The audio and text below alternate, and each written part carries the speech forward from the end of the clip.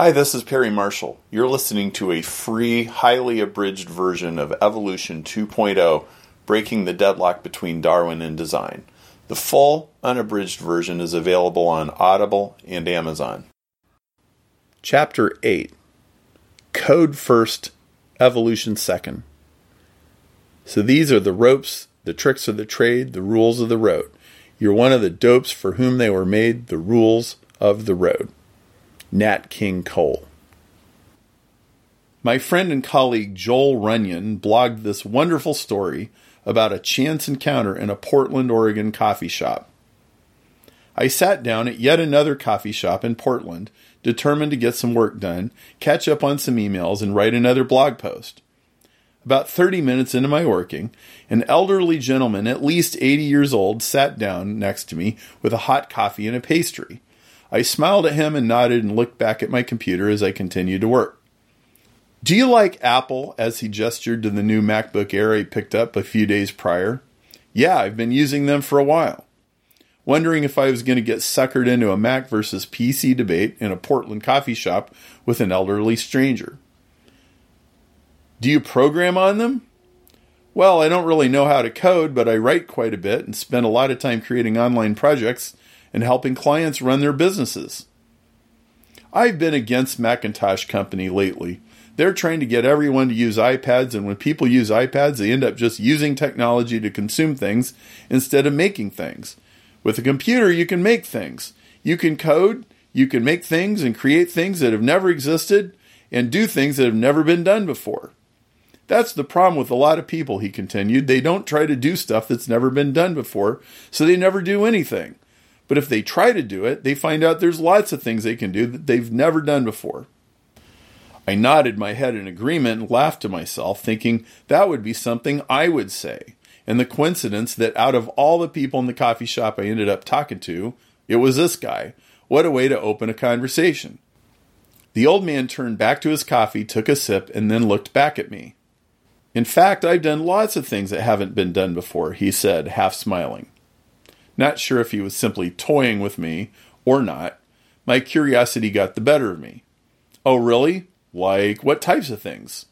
All the while, half thinking he was going to make up something fairly non-impressive. "I invented the first computer." Excuse me? "I created the world's first internally programmable computer. It used to take up a space about as big as this whole room, and my wife and I used to walk into it to program it." "What's your name?" I asked, thinking that this guy is either another crazy homeless person in Portland or legitimately who he said he was. "Russell Kirsch." Sure enough, after 0.29 seconds, I found out he wasn't lying to my face. Russell Kirsch, indeed, invented the world's first internally programmable computer as well as a bunch of other things and definitely lives in Portland. As he talked, I began Googling him. He read my mind and volunteered. "Here, I'll show you."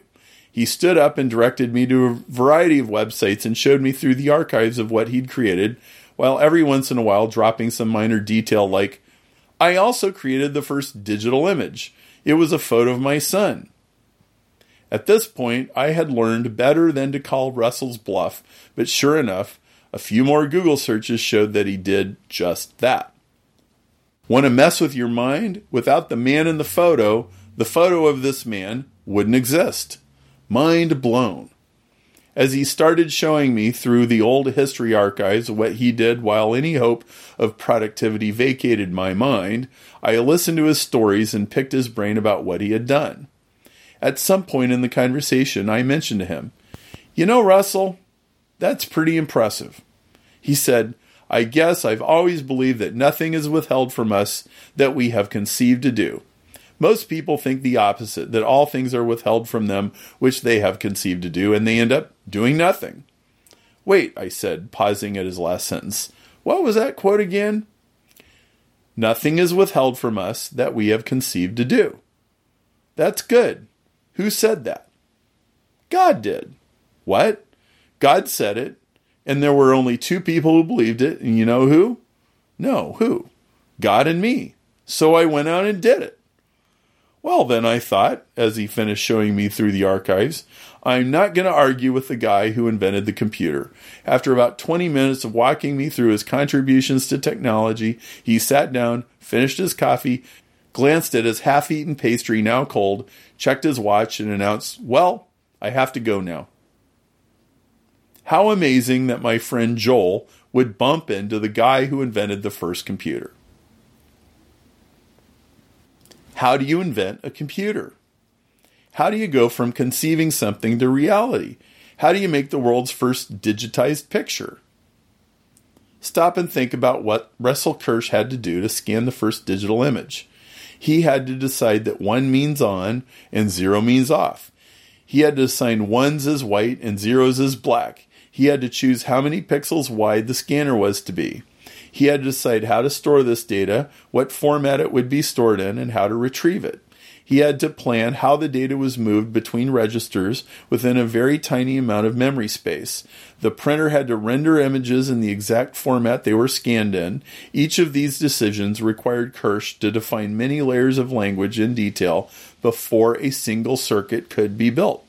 So now the question I needed answered was, how does a cell go from conceiving something to reality?